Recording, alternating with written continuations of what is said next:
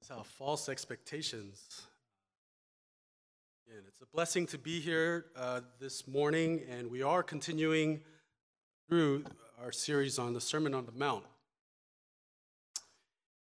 If someone were to say to you, you have to be better at basketball than LeBron James, better at golf than Tiger Woods, there's a certain level of, well, that's not going to happen. Right? I could try, I don't know if you believe in the whole 10,000 hours of practice. I just feel like I could shoot jumpers in the gym all day. I'll never be LeBron James. Right before the passage we looked at just a few seconds ago, in verse 20, Jesus says something I think that's just as shocking. And he says this, I tell you, unless your righteousness exceeds that of the scribes and Pharisees, you will never enter the kingdom of heaven. You hear that? Unless your righteousness exceeds that of the scribes and Pharisees, you will never enter the kingdom of heaven. The scribes and the Pharisees were the experts of the law. 613 commandments found in the first 5 books of Scripture alone. They were the ones who knew it, studied it, figured out how to apply it. They were the ones that were looked up to as the leaders of the people, the cities, the culture at that time. Here are the experts, the keepers of the law. And you're telling me I have to be more righteous than them. More righteous than them. I want to enter the kingdom of heaven.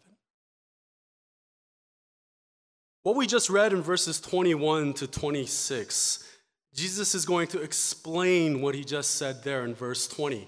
But he's going to use the illustration and example of the 6th commandment, thou shalt not murder. So we're going to go through this, and if you're like me, we're going to discover that what Jesus said in verse 20 is so true. But we may grow a little discouraged. We may ask that question, well, who then can enter the kingdom of heaven? So if you hang in there with me till the very end, we'll also talk about that. Because Jesus does explain that very clearly, how we can enter into the kingdom of heaven. Right? So here we go. Speaking of Mississippi, just one reminder, Mississippi team, we have a team meeting, 1:30 at headquarters, all right? So we'll start on time. Now here's the thing. When I was asked to lead the Mississippi team this year, I always have a couple of questions. First of all, we do 2 things. We do a basketball camp and we do a mathematics camp, at least in previous years. And my thought has always been, I am terrible at both of those things. Right? At basketball, you might as well, it could be any sport, I'm just running up and down the court, and if I survive, it's a success. Mathematics, I remember, I used to think I was good at math. That was until my 3rd calculus class in college. All right? Up to that point, I thought I was a genius in math because in my 2nd, I was smart, but because I figured out that our professor basically uses, the C-level questions from the textbook, and he doesn't even change the numbers. So if you just go through every C-level problem and make sure you know how to do it, you're going to ace his class, and that's what I did. I thought I was so good at calculus. And then I got to the 3rd course, and I realized I know nothing. I was exposed. The whole class was about theory and proving things, and I didn't even understand what that meant. I remember getting, math. We had 2 midterms and a final, blank sheets of paper for a math exam, and I'm like, wait, am I in the right class? Such a struggle. Exposed because I had only practiced how to solve problems. I have become a pretty decent expert at solving C-level textbook problems in calculus, but I didn't understand anything. And Jesus, when he begins to talk about the 6th commandment, I really think what he's trying to do is he's trying to expose the Pharisees, the scribes. You may have observed and kept the commandments at a certain surface level. You don't understand the heart of God's commandment here. You may have practiced it well, Because let's be honest, you and I, if we look at the 10 commandments, if there's a commandment that we feel like, you know what, here's a commandment, I feel confident. Since the day of my birth, I have not put someone's life to an end out of anger and hatred. I did not shoot someone, kill someone. I did not do this. I am not guilty, at least of the sixth commandment, of breaking that one. And in many ways, that was the heart of the people at that time. Jesus is speaking to them. He sees where they are, and he says, look, you have heard, verse 21. And that's his way of saying, I know you're familiar with this commandment. We find it in Exodus, right? Chapter 20, verse 13, you shall not murder. Michael Wilkins, in his commentary, he explains, look, there were 7 different possible Hebrew words, at least 7 that could have been used there to describe killing a person and ending someone's life. But that specific word in the old Hebrew language is used here because it describes killing someone with a deliberate, premeditated, hateful, vengeful, angry, bitter, whatever you want to purpose there. So it's a very, very important, it's not accidental, right?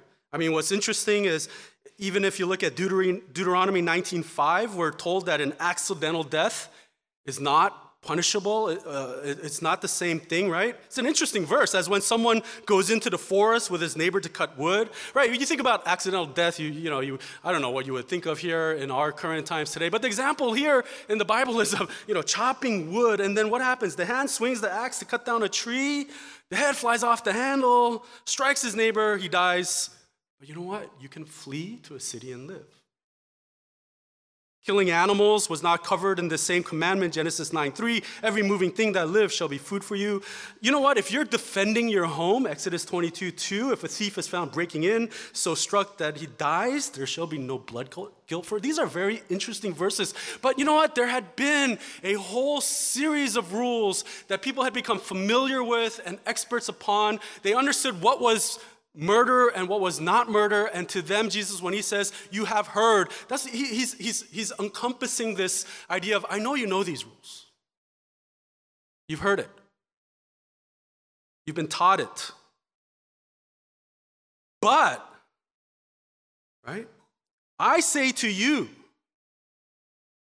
and see, this is the thing that we're seeing in the Sermon on the Mount. Jesus is saying, look, these are the principles of my kingdom. This is what I have brought when the kingdom of God is at hand. Here's what we're talking about. But I say to you, everyone who is angry with his brother will be liable to judgment. Whoever insults his brother will be liable to the council. Whoever says, you fool, will be liable, right, to the hell of fire.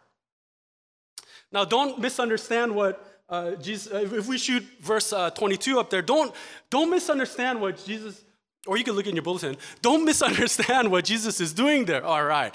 He's not saying, look, here's the gradation of murder. Here's like you're saying murder is you have to actually physically kill someone. Well, let me tell you what the sixth commandment really involves. And he's not saying here's the first level, here's the second level, here's the third level. So the first level, you're angry. All right, what happens? You're going to be liable to judgment. Second level, you insult your brother, the council. You have to actually come before the council. Third level, you say you fool to someone, it is over, fire of hell. 3 levels. Jesus is saying the same thing over and over again. You see, one of the side effects of making your life about learning, studying, practicing over 600 rules is you try to figure out exactly what you can get away with before it becomes murder. So if I stab someone in the leg and he doesn't die, I haven't killed anyone. If I shoot him in the leg, the foot, maybe he has to amputate, but he lives. That murder. If I hurt that person in other ways, I try to ruin him in his business, I try to ruin his family, I try to take revenge some other way, I say things to him, but I didn't actually end his life. You see, I haven't broken the sixth commandment.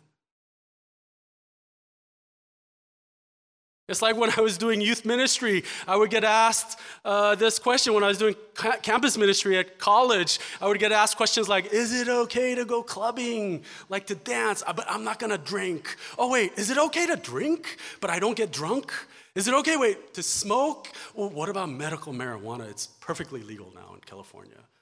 Maybe not federal, but legal in our state. Isn't it okay? And so we start adopting the attitude that the scribes and the Pharisees probably had. What can I get away with before I'm actually breaking God's commandment? And to that, Jesus is saying, you may not physically end someone's life premeditated, but where does murder begin? And you see, Jesus is saying the heart of what God was saying when he gave us that commandment, it was a question of the heart. Is there that malice and that anger? Now we know that there must be such a thing as righteous anger, because we know from Scripture that Jesus was angry, right? When he went into the temple, den of thieves, big other sermon. He was angry, but we also know that Jesus never sinned, so there must be such a thing as righteous anger. This is clearly not what Jesus is talking about. He's talking about the heart that wants to hurt or harm someone and murder someone, but stops short of it, because we know either we'll go to jail and that's it, or whatever, et cetera, et cetera. The heart of this commandment, it's really about what exists in here and not what we do physically. It's like that math exam that I failed. I may have been able to externally practice and solve problems, but I didn't understand it at all. That's what Jesus is saying to them. Yes, maybe you didn't kill someone, but here we go. I grew up in an era where one of the mottos of second grade for me, maybe even first, second, third, I don't know. One of the mottos I was raised under was this, and it may sound familiar to some of you. This is how I'll know who's older. Sticks and stones may break my bones, but words will never harm me. Do they still say that? Do our children still say that? Do they learn this? Thing is, that was the motto of my childhood. If someone said something to me that was hurtful, racist, whatever, sticks and stones may break my bones, but words will never harm me. But the side effect of that was what?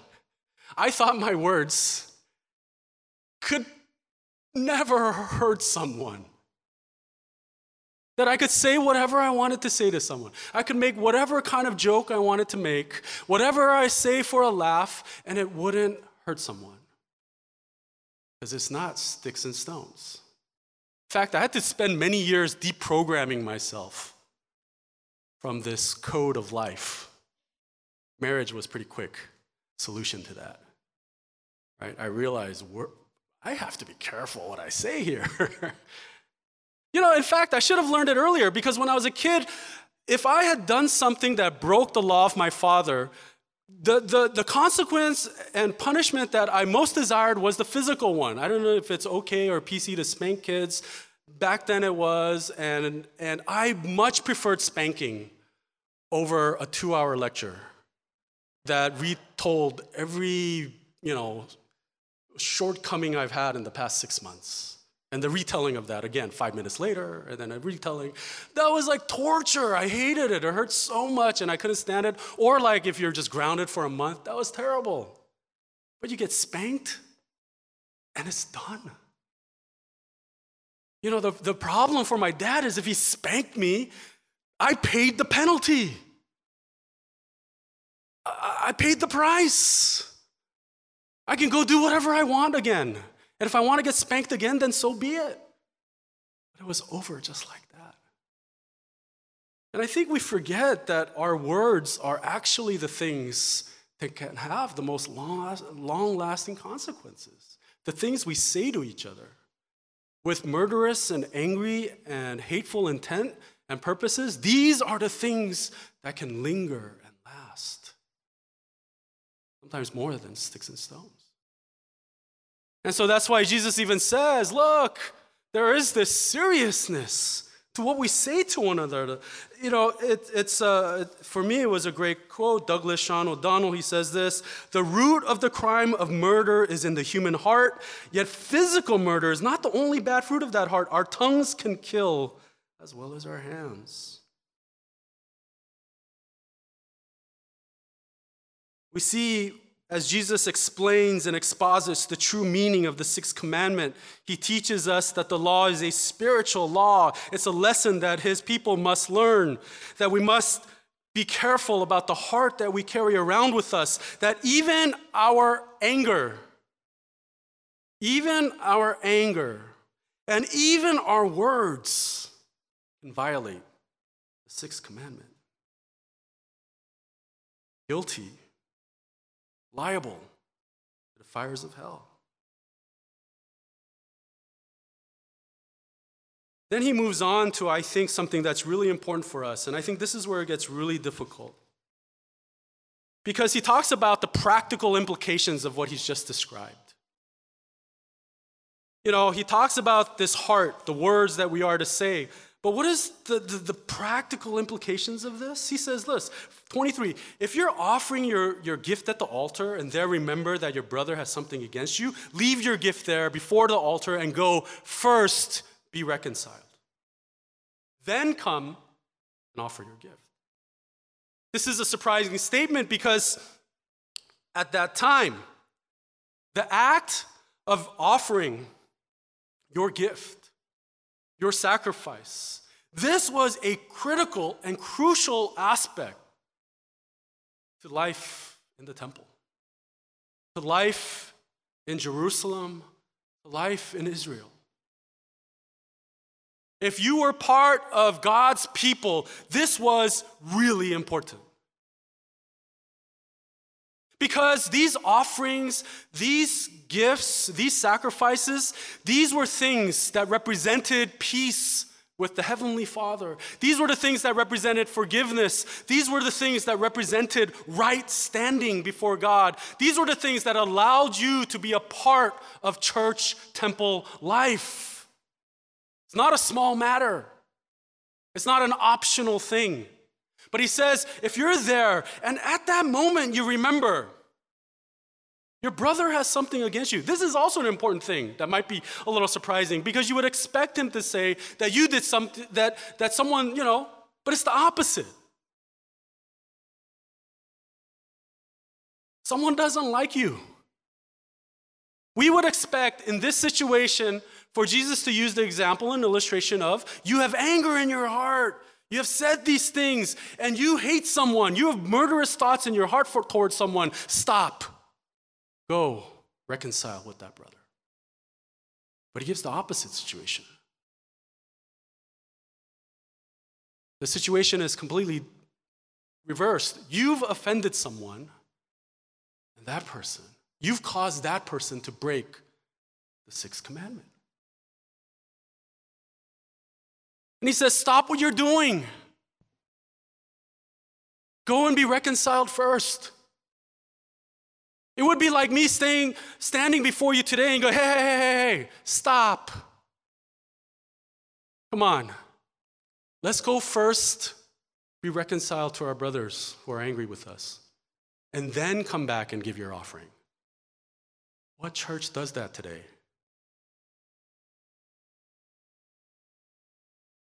But Jesus has placed such a priority and importance on reconciliation with our brothers and sisters. Why? Because the heart of keeping the sixth commandment is not just not being angry with strangers. It goes even deeper than that. It's talking about the types of relationships we ought to have with fellow brothers and sisters. There is a heart of love that must exist in order for us to keep this commandment. A heart that is concerned with whether we are offending others, with whether we are causing others to sin, and a heart that says we must care about these things, that I can't just come to church and say, oh, well, that's his or her problem. That we can't just practice the externals and say none of this matters. As long as I do this well, as long as I faithfully attend church, it doesn't matter what my relationships with others are like. Christ doesn't seem to be saying that here, does he?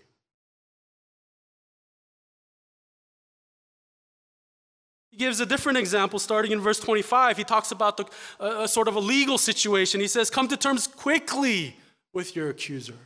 Some translations even understand this to mean make friends quickly with your accuser.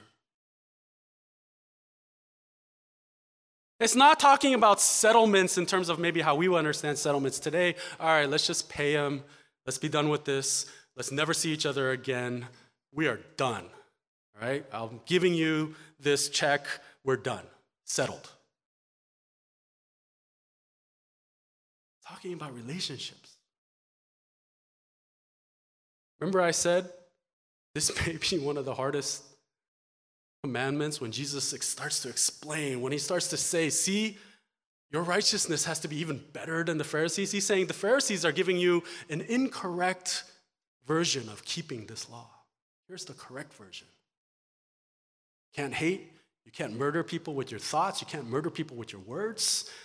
You can't just keep coming to church as if nothing had happened with your brothers or sisters. There's fights. You've sinned against each other. You're angry with each other. You cause someone to sin, break the sixth commandment. You can't just ignore that. This is hard stuff, you guys.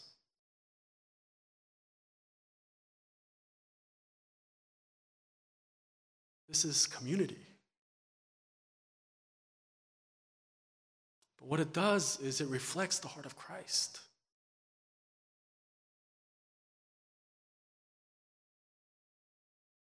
Christ didn't just look at us as a bunch of murderers and say, well, as long as I don't murder them, I'm okay.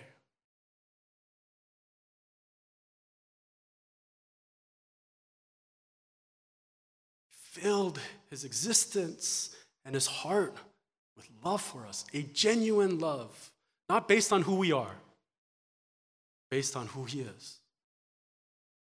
It's interesting to think about this advice that Christ gives to us to settle matters quickly, to come to terms quickly, to make friends quickly. One of the saddest stories I've ever heard happened in 2012 of June in South Dakota. 73-year-old man, Carl Erickson, sentenced to life in prison after admitting to the murder of a former high school classmate. Norman Johnson shocked all his friends, all his family members, all his neighbors. Been married for 44 years, but after the murder, what happened came out. Over 50 years ago, before the murder, Norman Johnson had pulled a locker room prank, put a jockstrap on Carl Erickson's head, and embarrassed and humiliated him in front of others. For 50 years, that moment of embarrassment grew. The bitterness, the anger, the hurt, until one day he rang Johnson's doorbell. When Johnson answered the door, shot him dead. And in court he said this during his sentencing: I guess it was from something that happened over 50 years ago. It was apparently in my subconscious. I just wish I could turn the calendar back. Sad story. In so many ways, though, I feel like it illustrates so many things that Christ was talking about here.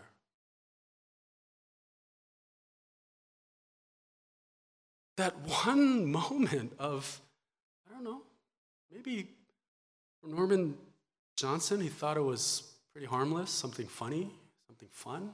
Did it in the immaturity of his youth in high school. I mean, how many of us has not done something when we were young that we're embarrassed by today? And over time, because of the fact that they could not reconcile, the fact that the sixth commandment had been broken, murder and anger in the heart, the causing of that sixth commandment to be broken by something, well, we may say is so simple, led to the tragic end of one's life, tragic ending of another man's life. Life in prison for a 73-year-old man. Today, you and I may look at what Jesus describes in verses 21 to 26, and we may say, what? Well, who then could ever enter into the kingdom of heaven? Who amongst us has not had this kind of anger in our hearts? Who amongst us has never said to someone, you fool? Who's never insulted someone? Which one of us is not guilty and liable?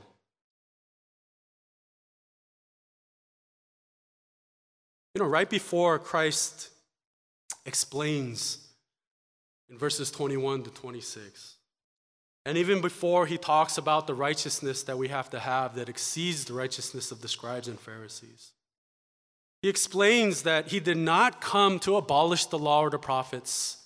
I haven't come to abolish them, but to fulfill them, he says. Look, until heaven and earth pass away, not an iota, meaning not a single part, not even a little dot, will pass away from the law until all is accomplished. I've come to fulfill them.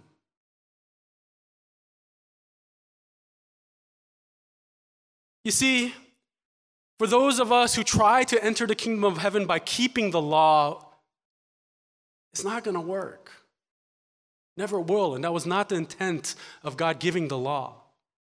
The intent of God giving the law was to find in Christ the solution to our sinfulness that is exposed by the law. He fulfills it. He keeps it perfectly, but he also gives the righteousness that he earns by keeping it to us and declares us to be righteous. So it's like this.